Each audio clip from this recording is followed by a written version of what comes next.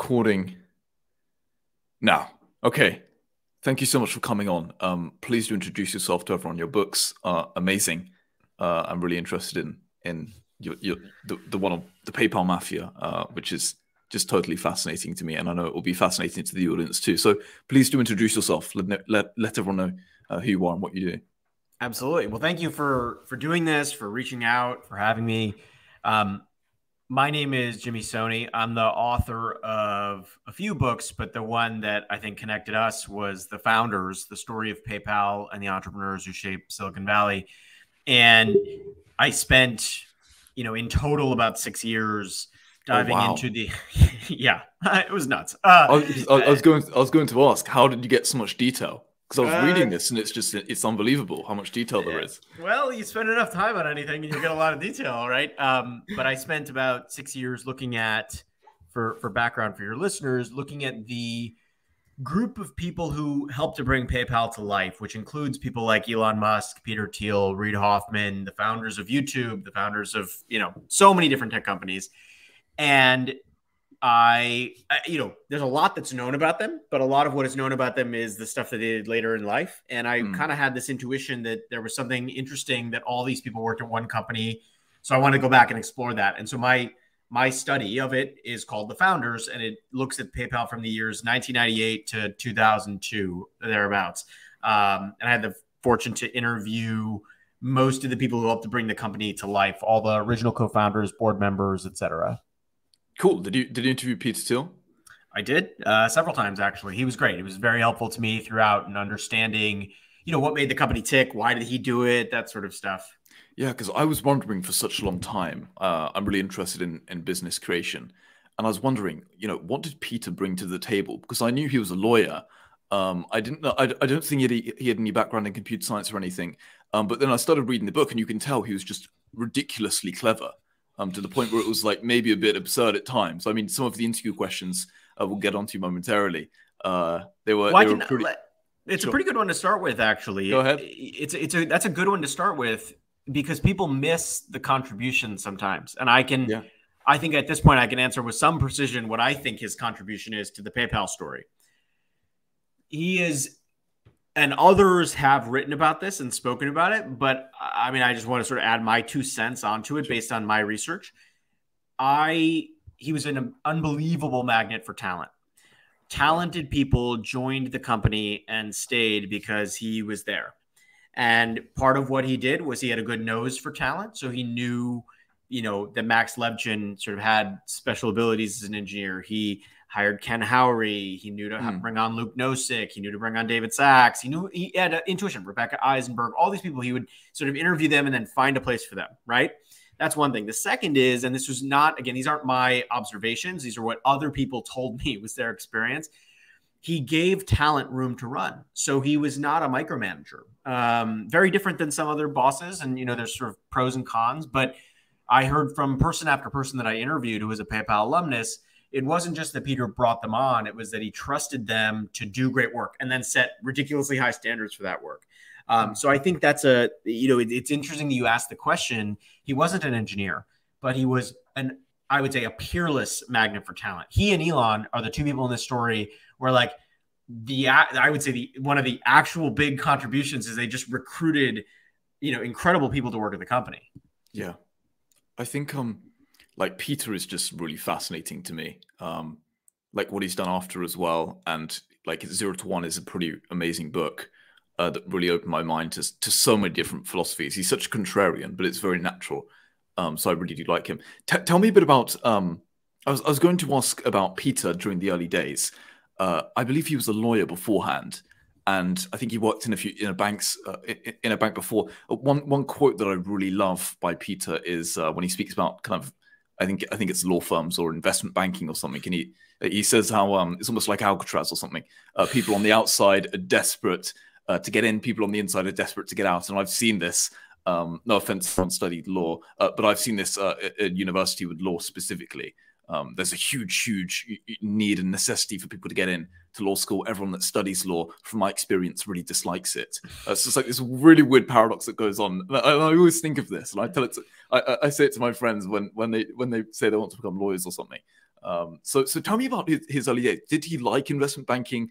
Did he like law school? What were the kind of reasons as to why he left? Yeah, it was something we discussed during our interviews a bit. You can imagine the bulk of my time with him was spent talking about all things PayPal. Yeah. But he's written about this publicly, so it sort of my own reporting and interviewing squares with other things he had written. But he was pretty tracked professionally. He went to Stanford undergrad, then went to Stanford Law School. And, my story, my version of PayPal opens actually with him being rejected for a Supreme Court clerkship. So he's sort of like ascended every meritocratic, every part of the meritocratic ladder you could ascend. And then when you're at the final spot, like a law student dreams, you get an interview with a Supreme Court justice and you think you're going to get, and then he doesn't get a clerkship and his life changes. And the way it changes is that he moves to California to launch a global macro investing hedge fund. And then he begins to make investments in startups because this is 1996, 97, 98, 99. The craze for all things internet has reached this crazy, this peak. He is in, he's in the backyard of Stanford. So he's in that area and he starts to make investments. And one of the things that happens is that he invests in this person named Max Levchin, who is the CTO and co-founder of PayPal. And that is where Peter's intersection with the PayPal story starts, is an investment in Max Levchin. I look back on like the internet boom days with such optimism, and maybe that's a slightly naive thing to say. I mean, we've seen in recent times kind of the kind of a similar event occur in crypto almost, in which there's this huge optimism for a certain technology, and then the majority of it turns out to be a fad or not functioning properly. Take me back to the days of the early internet before we get into it more deeply. What was it like for Peter and Elon and the guys to kind of have this vision and then actually execute? Because the internet was viewed as a fad too. Can you take me back and kind of put me in their shoes? Yeah. It's one of the most interesting parts of researching the book was going back and like rereading the history of like the go-go 90s, right? And of the dot-com bubble, both the kind of inflating of the bubble and then the bubble bursting. And that's, I would say, the most important thing that one of the most important things I walked away with is we have to remember that PayPal wasn't built when the internet was it came into existence at the tail end of the internet explosion, right? 1998, 1999. And then in early 2000, the bubble bursts and like suddenly the bottom drops out of all things.com.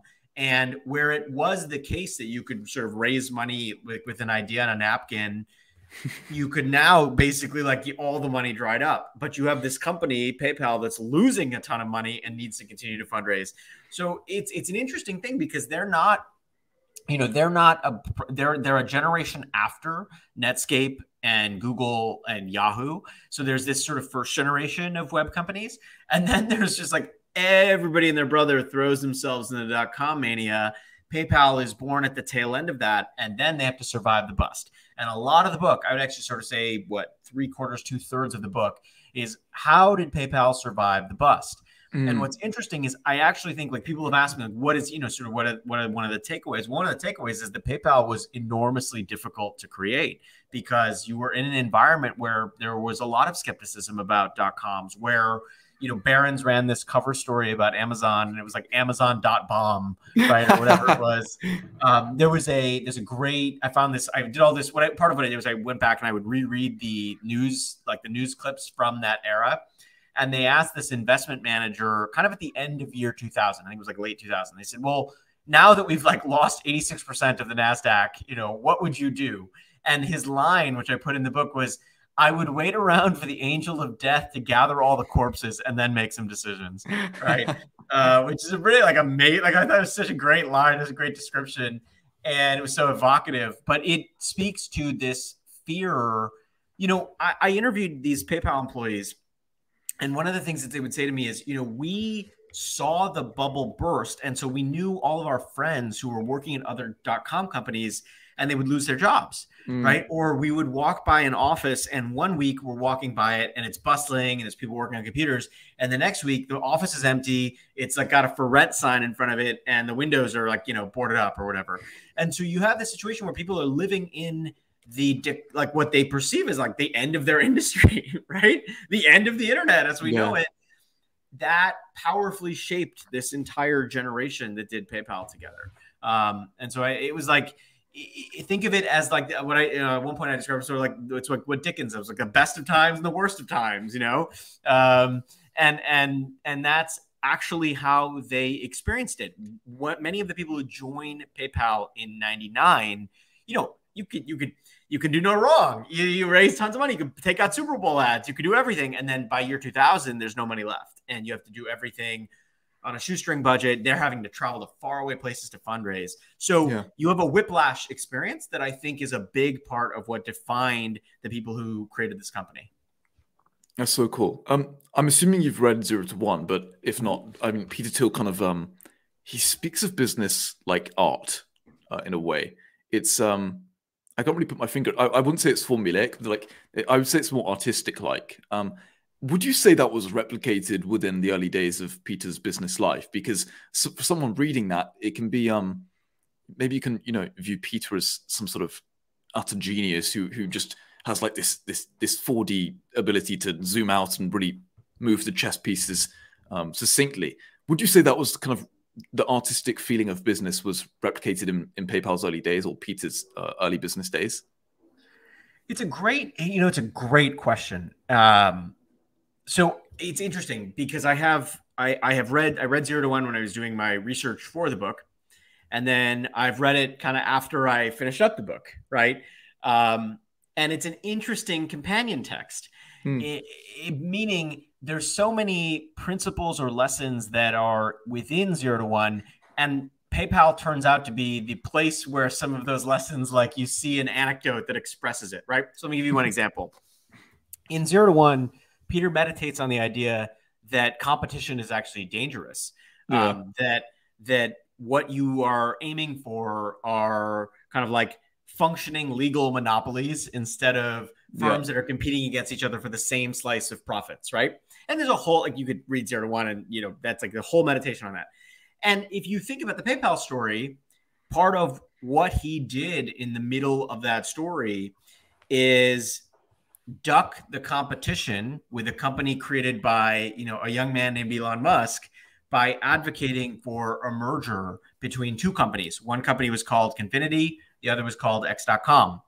And Confinity had a successful product called PayPal, but there was another player in that space, and it was X.com, and they had a pretty good product too. And it was Peter, more than many of the other protagonists in the story, who advocates for a merger, not a like, we're going to kill you type of competition, right? Not a finish to the death, right?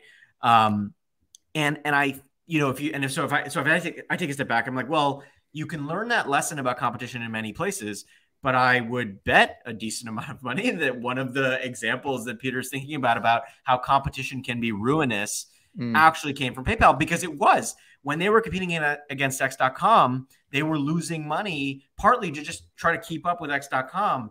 And there's a way in which it became like the competition became kind of ridiculous, right? Yeah. And so I think of the PayPal story as the fertile ground for a lot of the lessons that are in 0 to 1. Okay. In terms of how I think about, the interesting thing about Peter's role at PayPal is, the interesting thing about talking to him now. Let me actually just say this differently. I think if I had interviewed him for this book, like in 2004, he did not have the benefit then of having invested in so many other startups and being kind of close to so many other founders. Yeah. And when 20 years passed, he was willing to be much more honest about some of the challenges that they faced at PayPal. And I remember like thinking, that in that moment, like part of what is, I hope, good about the book is that it's not that he's some super genius that had all the answers, because he absolutely didn't. And I think he'd be the first to admit that. And I think that we actually need to like demystify startup success in that way. It's not that the team was like a team of Peters or a team of Elons. It was a true team with a lot of different kinds of personalities and people and everything. And so part of what's interesting is just listening to him talk about, I'll give you an example. So we're not speaking in abstractions. I asked him about filing to take the company public after 9/11. So September 11th, the attacks, they affect the entire country. They affect the stock market. The stock market is shut down for a bunch of days. PayPal is a privately owned venture capital funded company. There are ambitions to take it public. But after 9/11, nobody is talking about, it's the first month since I think the Ford presidency where no company goes public. And Peter pushes the team to try to file with the SEC to go public. There are a bunch of reasons for this. One of the things that he told me is he said, look, part of it was like I was competitive and we had all these Wall Street banks who really like they didn't think about our business in the way that I did. And I thought they were wrong and I wanted to prove them wrong. And he was, even in the quote in the book and what he was describing to me, he said, look, I don't want to be this competitive, but it just creeps in and I am. And like, I'm honest about it. And I don't know that you could have gotten the same observation in 2004. I think you would have gotten a lot more about kind of like how long it takes to go public, but he's at least willing, like at this point, to say like, look, I'm also just competitive, and like 20%, let's say 5 to 20% of the decision was about competitiveness. So I just would caution on the like, you know, the sort of genius idea. I think these are very smart people, and I suspect that, you know, by some contemporary official definition of genius, a few of them are probably geniuses. But I think the more interesting thing is, how do they make decisions at that moment, given the information they have and what that might have taught them later? And you know, and like you can take real lessons about managing talent from Peter Thiel and like recruiting talent and finding it and knowing what to look for and knowing what not to look for. I think that is what I was trying to go for in the book is not just like, oh, you know, Elon Musk is very smart and everything, you know, and that's why this was successful. Actually, like it's very much the a different story and a little bit more textured story. Okay, that's super interesting. Just a question to kind of follow on from that. And I think you've kind of touched on this briefly. But like I'm really interested in like the art of business and how businesses are created. And one thing that I was writing down as you were speaking there was about the network of Peter. And I feel like for me personally, one of the hardest challenges when I like have an idea and I want to bring it to fruition is knowing like a network of very competent people. And Peter speaks about in 0 to 1 the fact that ideally you should, you know, in an idealistic world, you should have you should found your company with someone you've known for 5 or 10 years, someone that's a true friend in comparison to someone that you've just met at a casino on a Friday night. And the reason I ask this question is like, was Peter friends with all of these people for a long time? Was it more of just like really good networking skills, as you mentioned? You know, it's a little from column A and a little from column B, and It's interesting. It's a great question. He does not have what he calls a prehistory. So he has this, and you described it a bit. He has this view that one smart thing that startup founders can think about is you may want to have prehistory or like a prior relationship with your co-founders or early employees so that you sort of know each other, right? And I think, and by the way, the logic on that is if you have that, it actually eliminates the amount of time you need to like carefully explain everything and dance around issues. If you know somebody for a while or you're friendly or ideally friends with them, you can kind of cut to the quick. You can like move a little bit more quickly. There was a gentleman I interviewed who ran customer service. His name was David Wallace. Early customer service. That's what he said. He said, you know, part of like what was nice was like we had such a comfort level with each other. We could just kind of move more quickly. Trust produce speed. Yeah. So that's the argument that he makes. Now, Max Levchin, he does not have like a 5 or 10 year history with, but there are other people like David Sachs where he does go back a long ways. You know, Eric Jackson, these Stanford relationships have pretty deep roots, but it's not everyone in the company. Max Levchin does have history with a bunch of the engineers that they hire that are very early. And so I would just say there's more, you know, it's a little bit more complex. There are some people they hire who just sort of who just show up, right?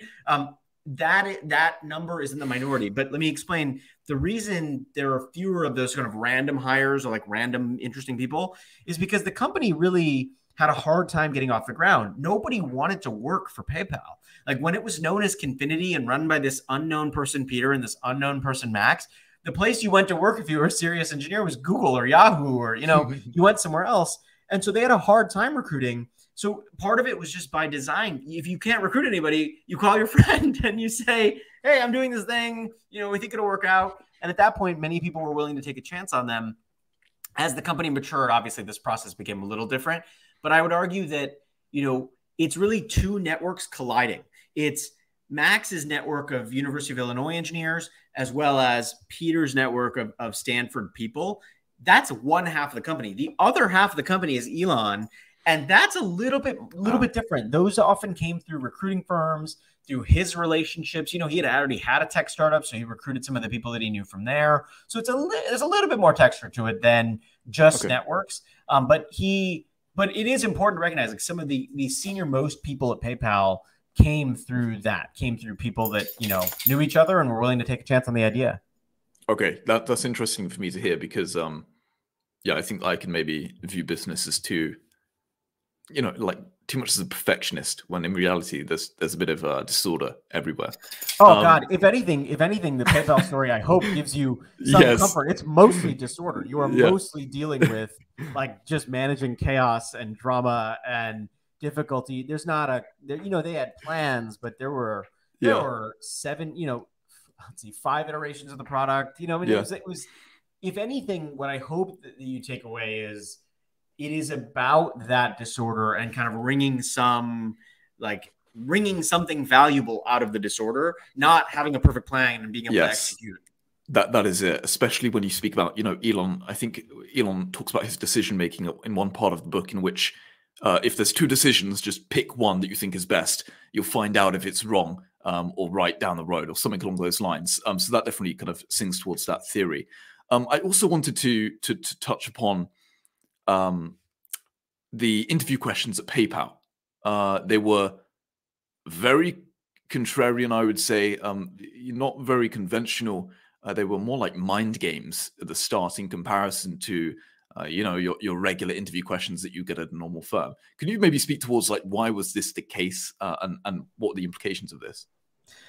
Yeah, it was one of my favorite things to learn and to kind of hear from many of the people that I interviewed. PayPal was one of these places that, particularly if you were interviewing for the engineering team, you were in a situation where you're often asked puzzle questions. And there's a kind of like quality of, hey, well, like, here's this random puzzle about 2 ropes burning and you want to answer it. And there are some people who respond really well to this. In fact, a lot of engineers, is like what they would do for fun anyway. And there's a group of people who don't. And, I would say that, like, even in hindsight, the alumni, some of them were like, look, we probably like lost out on some good hires because we did these crazy puzzle question things. At the same time, Max Levchin has this meditation in the middle of the book where he says, look, you could look at them as just sort of silly puzzle things, but they're not. Actually, they're a way to test for efficient problem solving that a computer scientist should be able to do. Meaning, it's sort of like you could. He told me this one story that I don't think made it into the book, or may have. He described this one person who like did a ton of calculations, filled up a whiteboard trying to answer a very easy puzzle, and Max didn't hire that person. Max didn't hire that person. He said, it's not that he's like, you got the right answer, but your process was so long, and we don't have that kind of time. At a startup, we've got to move much more quickly, and we've got to like release rapid iterations of this product. And so it was, for him, the puzzles were a way to test like efficiency, not just effectiveness. I would say that, that one of my favorite stories was this person, Jack Selby. They toss him, he's in the business development and finance side of the business. And they toss him a puzzle question.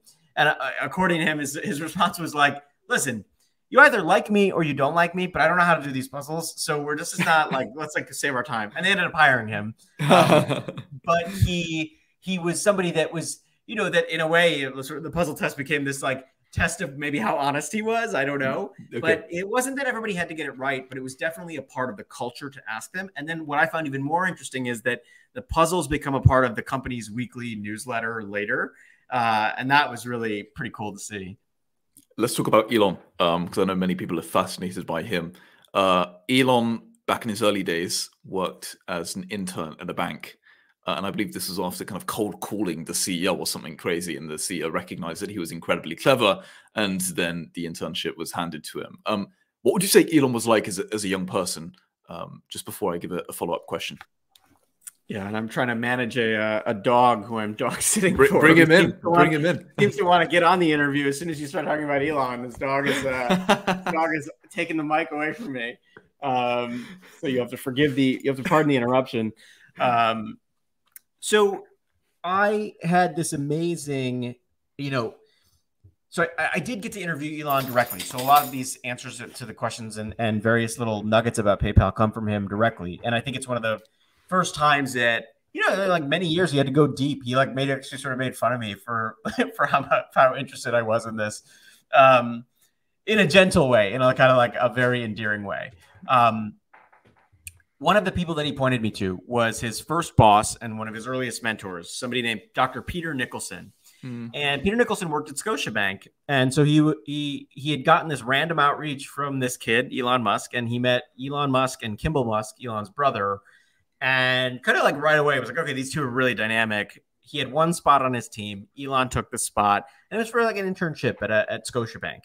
And Dr. Nicholson's in this interesting position of he's sort of a researcher within the bank, and he'll just like the CEO will ask him questions, and then he'll go off and try to understand it and try to find an answer. And so Elon's got an interesting vantage point into banking, but most importantly, he gets to spend time with Dr. Nicholson, who actually has a PhD. He had worked on early computing stuff. He was really interested in physics, like all the things that Elon likes. This person, Dr. Nicholson, also liked. So I got to talk to him, and what I would say the long answer to your question is, one of the things that Dr. Nicholson said is, look, he was very, very bright, worked really, really hard, loved space, and, would push the boundaries on what we could and couldn't do even at the bank. And Dr. Nicholson's kind of thing was he's pretty much the same. He's kind of a lot of the same interests, a lot of the same energy, the same big ambitions, etc. And obviously he's had a lifetime's worth of experiences since then. But it was striking how much, in a way, the things that Elon is thinking about and passionate about in his early life, he 40 years later is still. It's actually the most extraordinary thing that, let's say you decided when you were 14 or 15, you were going to do this one thing, and then you just did not let go of that passion. That's exactly how, in some ways, he's lived his life. So that's one description of how he's lived his life, right? Meaning when he's in college, he's studying energy systems, he's studying physics, he's studying rockets, he's really passionate about space, and what do you know? These are the things that he ends up actually making an impact on later. So I would argue that that's actually probably one of the best answers to your question is he's very much in some ways the same person. Okay. Obviously with a lot more seasoning and experience. He's done a bunch of different things, but even his mentor who he was close to said, the Elon people see today to some degree reflects the Elon that I knew, right? Big ambitions, big ideas, tons of energy. That is awesome. That's going to be so fascinating for people to hear. I spoke about this with a friend recently, and we spoke about Elon's internship experience. Would you say that this gave him the conviction, helped him come up with the idea for X.com and for PayPal down the line? What do you think was kind of the formation of that experience, and then translated over to his companies? Because when reading the book, you can tell that there was a lack of innovation in the bank, and that perhaps frustrated Elon. So would you say that the internship at the bank really helped Elon develop his business ideas? I think it contributed. I don't think it's the whole thing. Meaning I don't think it was a eureka moment. But let me describe it like this. He proposes an idea at Scotiabank that is rejected because he wants the bank to take bigger risk with some of the loans that it could buy. And the CEO does not want to follow Elon's advice. And, I sort of go into the details of what it was about. It was about this thing called Brady bonds and whatnot. What the lesson Elon takes away from that is interesting. And here's how I would describe it now, sort of being a little bit removed from the writing of it. There are times when you have an experience and you discover like the emperor has no clothes, right? That actually like, oh, it turns out like a lot of these people don't know what they're talking about. That can apply in many different fields, right? Like you could sort of get exposure to something and realize like, oh, I thought there was like the Wizard of Oz turns out to be just a guy with a big like curtain and a bullhorn, right? He had a similar experience at Scotiabank, which is, I think maybe rightly, like many of us, had an impression of like, oh, these bankers like really know what they're doing, and they know. And then he proposes an idea that he thinks is sensible and the math works, and they reject it. And his takeaway was bankers don't know how to take risks. Bankers don't know how to innovate. And the line in the book is, so thus anybody that enters the banking field can crush them, right? And so it contributes to the idea of X.com.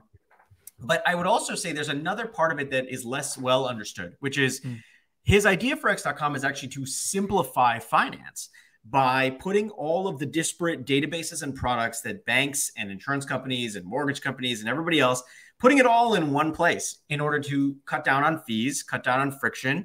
His question, which again, like other people have asked, and there have been some answers to it, is, why do I need to separate like my brokerage account from my checking account or my savings from, like a credit line I might have? If I could house them all in one place, it would just simplify the experience of banking. There are companies today that are trying to make good on that vision. I think some of the components of that vision echo throughout cryptocurrency. But there's a part of it that is deeply technical, which is, okay, you have somebody in Elon who experiences Zip2 and he sees what the internet can do for something like, advertising, yellow pages, that sort of market. And he's thinking like, well, what if the internet like could massively accelerate finance? That's one of the theses, like, is like, okay, what would happen if we just digitize finance? And he just wants to do it on a bigger scale than anyone else. Yeah, fascinating. Such amazing book. People that are listening, you need to read the book. It's just such good insight into what the guys are like. Elon did have kind of an existential crisis also during college. I feel like at least kind of my friends at a younger age have kind of experienced something similar, especially the ones that are very conscientious and analytical of themselves. But what was this existential crisis about, and what was Musk's conclusion? Because it's really interesting, and I think it kind of set the path for the shaping of the rest of his life. Yeah, so there's sort of like a couple of them. I think like a lot of us, we all go through multiple existential crises during our existence. There's one that happens when he's younger, in his early teen years, and he kind of gets into this, and I actually didn't write that much about this, but I did a lot of research about it, and I think I spoke to him about it briefly. But the basic thing was he started to like get into this like kind of Nietzsche place of like, what does it all mean? What's it all for? Like, why are we here? What's the purpose of everything? And these like big questions for anybody to ask, let alone like a 14 or 15-year-old, right? And he starts to come around. He reads this book called The Hitchhiker's Guide to the Galaxy. And the conclusion that he takes from Hitchhiker's Guide to the Galaxy is, well, those are really big questions, but actually like asking the right questions is as important as finding the right answers. And so his view is physics is one place that's asking like big, important questions that are directionally right. And so it motivates him to study physics. And I kind of like kicked the tires on this, and I sort of like looked at other things that he had written or said, and it does square with kind of like the relatively thin written record that's out there that actually like he has this crisis. He reads all these books and it's like, oh, physics is a great place to start with questions about existence, right? So that's existential crisis number one. I would say there's a professional existential crisis number two, and that is the same one that a lot of us experience. He's at the tail end of college, and there are a few choices in front of him. He's gotten accepted to a Stanford graduate degree program. The internet is booming, so he could go off and do this startup thing, or he could try to join a company that already exists. And through a variety of like chance occurrences and other things and decisions that happen that are all covered in the book, he ends up doing a startup, and it changes his life, right? I'm not saying that it's like that's the thing that would have changed his life. I think he's ambitious and very energetic, and I'm sure he would have thrived in whatever space he went into. But he chose to start a company called Zip2. He deferred graduate school for 6 months and then eventually obviously didn't go back to grad school. and he does not get accepted at a job at Netscape. So he interviews for this job, or he sends an application in, does not hear back. It's kind of funny moment. He's standing in the lobby at Netscape trying to get somebody to talk to him. But, you know, it all kind of worked out. Zip2 ends up being a success. It's not quite the success he thought it would be, but he ends up starting on the path of startup entrepreneurship because of professional crisis number 2, which happens when he's a senior in college.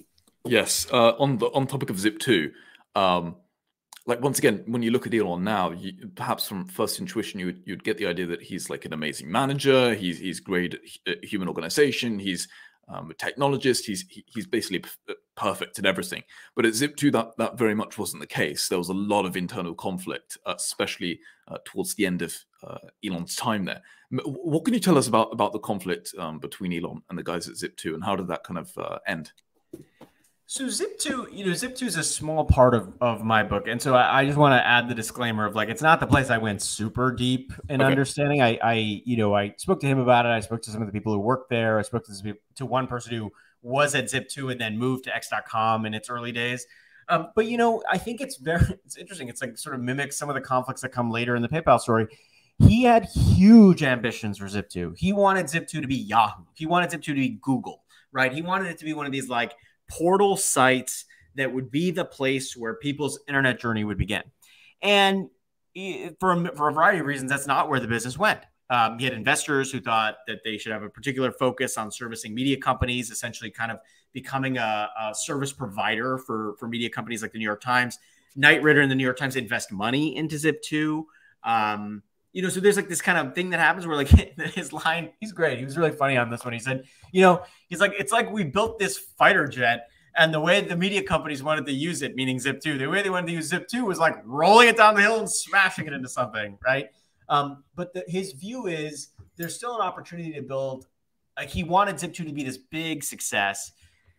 Other people in the leadership team and investors disagreed, and it caused some drama.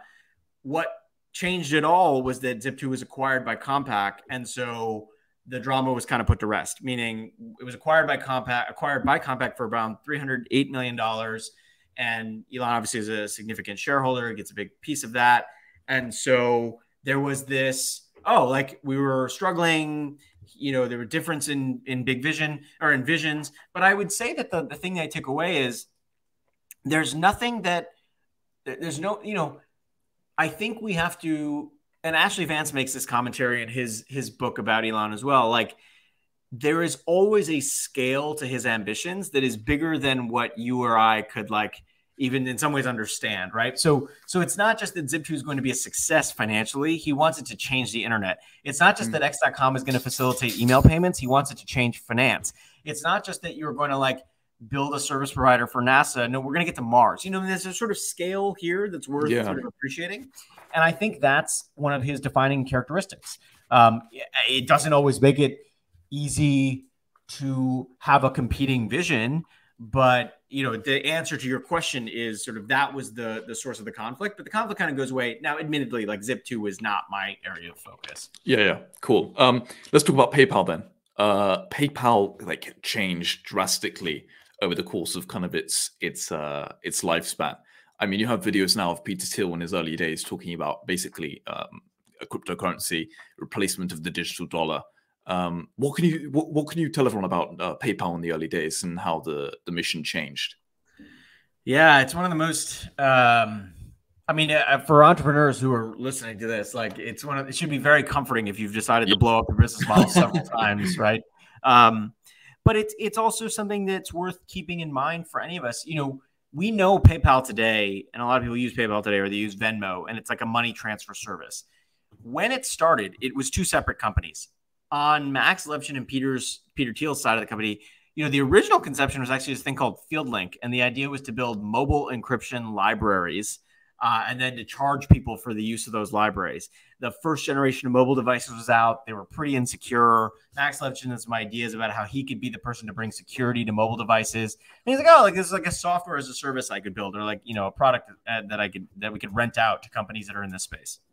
On the X.com side, Elon's original conception is to build relationships with banks to buy a bank at one point, or kind of like have a great relationship with the bank where they're essentially being able to use the bank to release debit cards, have checking accounts, etc., and then to bring everything under one roof. So email money transfer is a part of that, but it's a very small part of that. So you have these two entities, X.com, that's going to change finance, and FieldLink, which becomes Confinity, and their core product, what Confinity goes out with, it's sort of as a debut, is money beaming between Palm Pilots. So the Palm Pilot in 1999 releases an infrared port in the corner of the device, and nobody can figure out what the point of this thing is. But Max Levchin and Peter Thiel have a point. And the point is we're going to use the infrared beams to do digital money transfer that's encrypted. So actual transfers of money. It's super nifty. The press loves it, but it doesn't really have like a functional use case. Yeah. And so you have this situation where like they have to very quickly shift their entire product vision. They build an email money companion service as a backup. And the email money companion service at Confinity and at X.com start to take off in a place called eBay. So eBay is sort of dominating then the online auction market, but they have not figured out a like dedicated system for payments. That pain point was solved by PayPal. And I would say by both companies, meaning X.com and Confinity. eBay users swarm to these services, and they essentially like use PayPal to get the end of the auction done. Like, how am I going to pay you if I buy something from you? Okay, I'll PayPal you the money. Failure is, I would say, common kind of word that I was thinking about when it came to PayPal's early days. Specifically, they had a huge issue with fraud.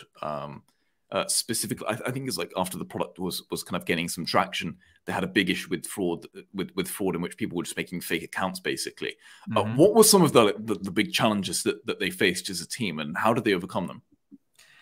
Yeah, fraud is one of the most interesting parts of this whole story and the whole journey, because without fraud, it's kind of an interesting thing where I had a bunch of people say to me, basically, if we hadn't experienced fraud, we wouldn't have had to fight fraud, right? And so, and what happened is the industry as a whole was in some ways you could describe it as sort of being scared of the internet, because it was scared of the fraud that the internet would enable. But what PayPal did was it sort of took it on the chin, like they had a bunch of money lost to various to forms of fraud of various sophistication, and then they fought back. And in fighting back, they developed fraud fighting tools, and that turns the company into, one reason the company became successful. And so it's this incredible story of, and I would say that, for people listening who are building kind of products and services, which is, it's not a terrible sign in some ways if you're being defrauded, because it means actually like your service is adding some fundamental value in the world. Now that value may be put to bad use or to some nefarious ends. But if you think about the following example, let's walk through a specific example. Here's the example. One of the challenges that PayPal has is the one you described. They were giving away $10 and $20 bonus payments for people who signed up, who were new. But all you really needed to sign up was an email address and like a first name and a last name, right? And you can kind of make them up. And so we have a problem, which is, look, I can even today, you can create an email address within seconds and then make up a name, Joe Smith, and Joe Smith suddenly gets $10 richer. Repeat that hundreds of times, and you're giving away $10 every time somebody signs up, and you're not sure if they're a real person. The bigger problem came when that fictitious account creation process I just described became automated. And so you had bots that were generating hundreds of accounts, automatically. So here's the big question, the big, fraud fighting question. How do I know, Christian, that you are a real person, or are you some computer that inputted, Christian@gmail.com with the first name Christian? How do I know it's real? How do I know it's not? One of the questions they have to ask themselves is, what are computers like? What's a way we could test for that? Meaning, how can I subject you to a test to make sure that you're a human being and not a computer? So one of the things that Max Levchin and his team, which includes a young engineer named David Gausebek, they have to ask themselves, like, what are computers? What's something that's easy for humans to do, but is really hard for computers to do? And what they came up with is OCR, optical character recognition. At the time, it's still really tough for computers to do optical character recognition. Some of the early technology is being created, but it's not at any level of sophistication, nothing like today. So what they do is they take a series of newspaper clippings, put a bunch of lines over the newspaper clippings, like a headline, and you, the human, have to decipher the word that's behind those lines. Humans can do it. Computers can't. They introduced this test, and this test has a name. It's a name all of us know. It's the CAPTCHA. Yes. The CAPTCHA test wasn't invented at PayPal, but it was commercialized at PayPal, and it was scaled at PayPal. A year before David Gausebek and Max Levchin built this test, something like that, Carnegie Mellon, there's some researchers at Carnegie Mellon that had done something similar, but they didn't put it on a website that had any kind of traffic, right? Okay. So just to be totally accurate, it's not that PayPal invented CAPTCHA, but Max Levchin and David Gausebek essentially back into a CAPTCHA and then bring it to scale. So if anybody gets annoyed about having to like find a tree or a fire hydrant or identify a vehicle or a stoplight, like where that came from, properly understood, is PayPal. And it's one of the things, though, that if you think about it, it does help to fight back against the automated account creation that's a part of this story. And by the way, it worked so well. One of the things that they described to me is they said, you know, we turned it on and they were in touch with some of the fraudsters, and the fraudsters got so mad because it was so good that they couldn't use these computerized programs to keep auto-generating accounts. Culture is something that I think about. And also just on that point, I mean, perhaps there's a case to be made that led to kind of the inception of Palantir, Peter Thiel's kind of latest company. Maybe there's a link to be made there. I'm not entirely sure. Culture is something I think about a lot for business. I think it's a real necessity. I'm reading an amazing book now called Loon Shots. I'm not sure if you've heard of it, but it speaks about human organization, structure, and culture as being really good indications for future success. What would you say the culture was like at PayPal? I mean, there's stories of people having, you know, immense amounts of coffee, staying up late into the night. Can you give us an idea of the culture? Yeah, I can. You know, it's I think something important to remember is like, they weren't the kind of place where like somebody sat down and wrote out the values, right? And then like that was the culture. Nobody prescribed the culture, right? The culture was built as a byproduct of the challenges they faced, the people who were there, and the time in history that they faced them, right? And so I just want to like make sure people understand, like, this is not a to-do list or a guide. It's a capture of what happened, right? Yeah. It was an insanely hardworking place. That was true across almost all the interviews I did. I had an interview after interview where somebody was like, wow, I've never worked harder in my life. I'm not sure I could do that today, that kind of thing, right?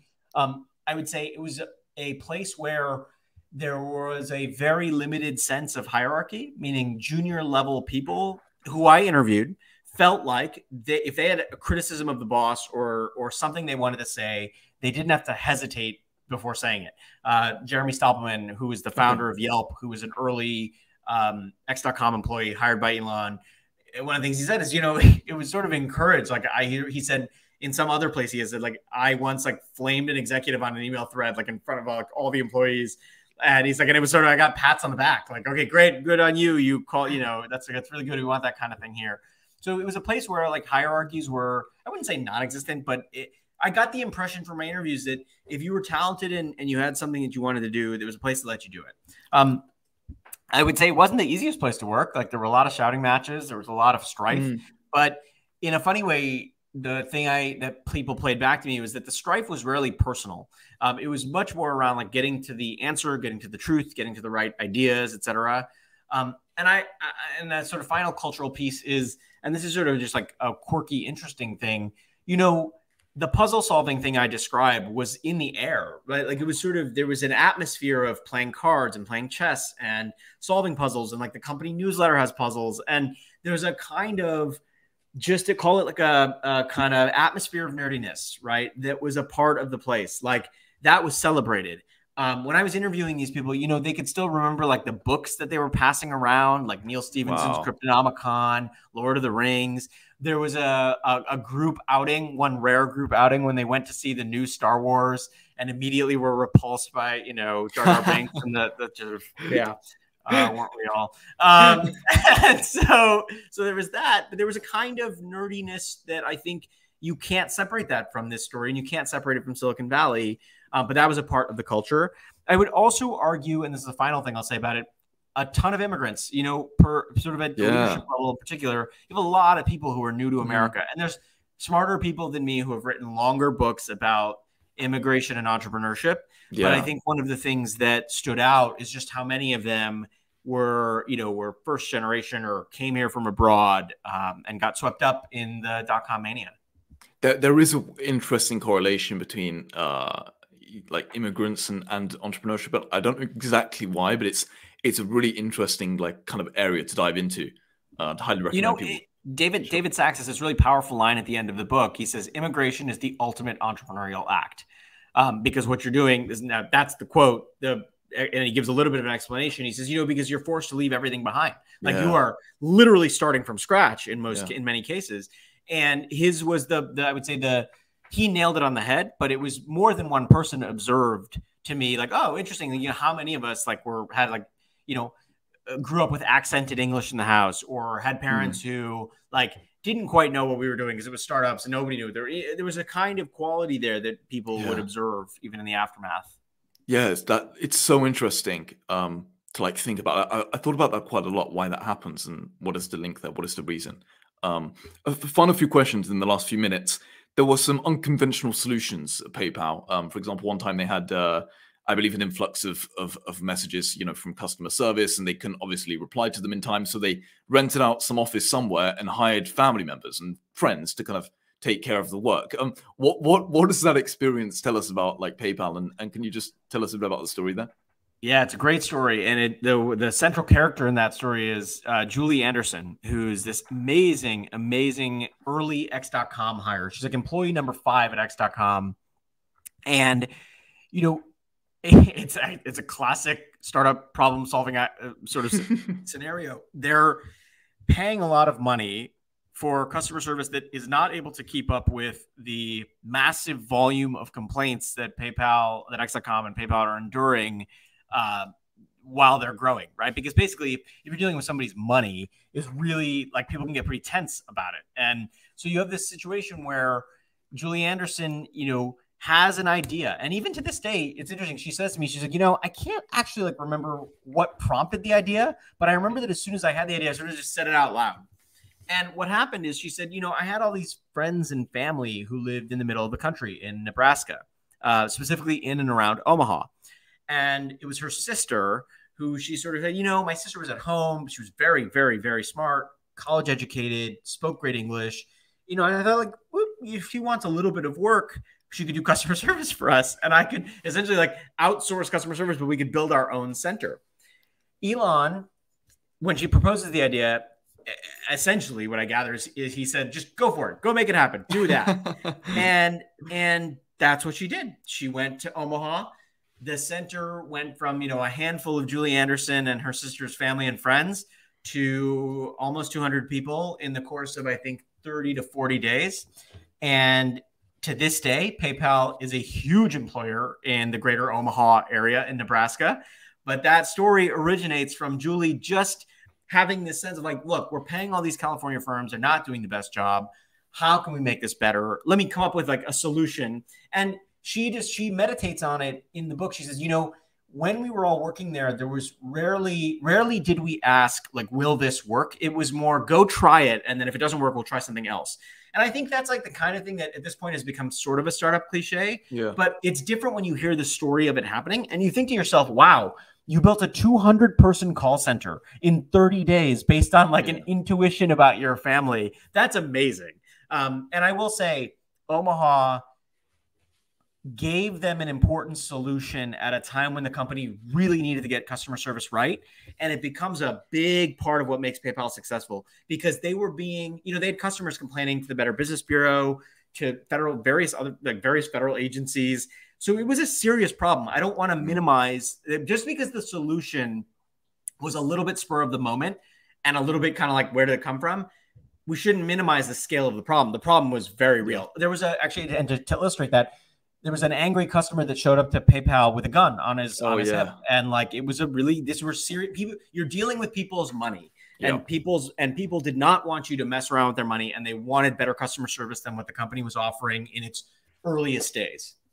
I think one of the best things from this conversation and the book, and just one more final question before we wrap up, but the biggest takeaway and the one I think is most useful for people that are trying to build something, create a startup is often like it's very much a combination of intelligence and a bit of madness and just continually trying. because this was by no means, as you've mentioned and reiterated, a perfection job from the start. It was a lot of unconventional solutions, a lot of intelligence, and a lot of kind of just carry on, I suppose. Many people just carried on working really hard and finding solutions, whatever the problem was. So that's a really important takeaway that I think people will appreciate. Final general question I'll give you. What is your favorite story from the book that perhaps goes under the radar? Oh, wow. That's a really tough one for me. I mean, like, you sort of fall in love with all of the different stories you tell when you do a book like this. Like, it's hard to choose just one. I'm trying to think of an under the radar one. Here I'll offer one that stood out to me. In the later part of the book, I had the opportunity to interview fraud fighters, like PayPal's like army of human fraud fighters, not the people who are writing code to fight fraud, but actually people who are like kind of like almost like detectives, like trying to figure out who the bad actors were and what they were doing. And I would say that like there are very few scenes in the movie that come close to like, I don't know, like a Bond movie or something, but the fraud fighting definitely does, because you're trying to break up occasionally like criminal syndicates that are using PayPal to do bad things.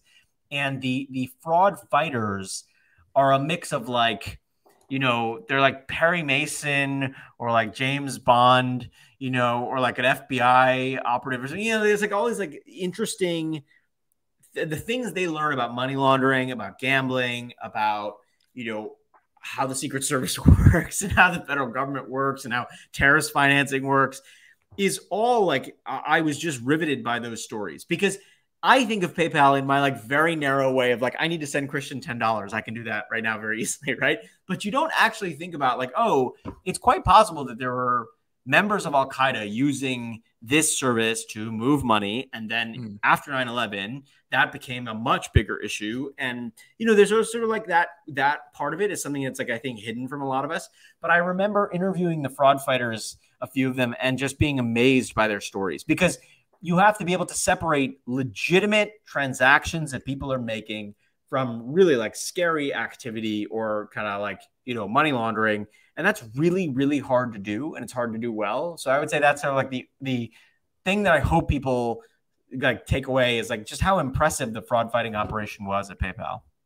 Thank you so much for your time. It's been a pleasure to speak to you. And I hope I've asked you some differentiated and unconventional questions. You definitely have. And like, this is one of those interviews that made me think. What are the questions you get like most often?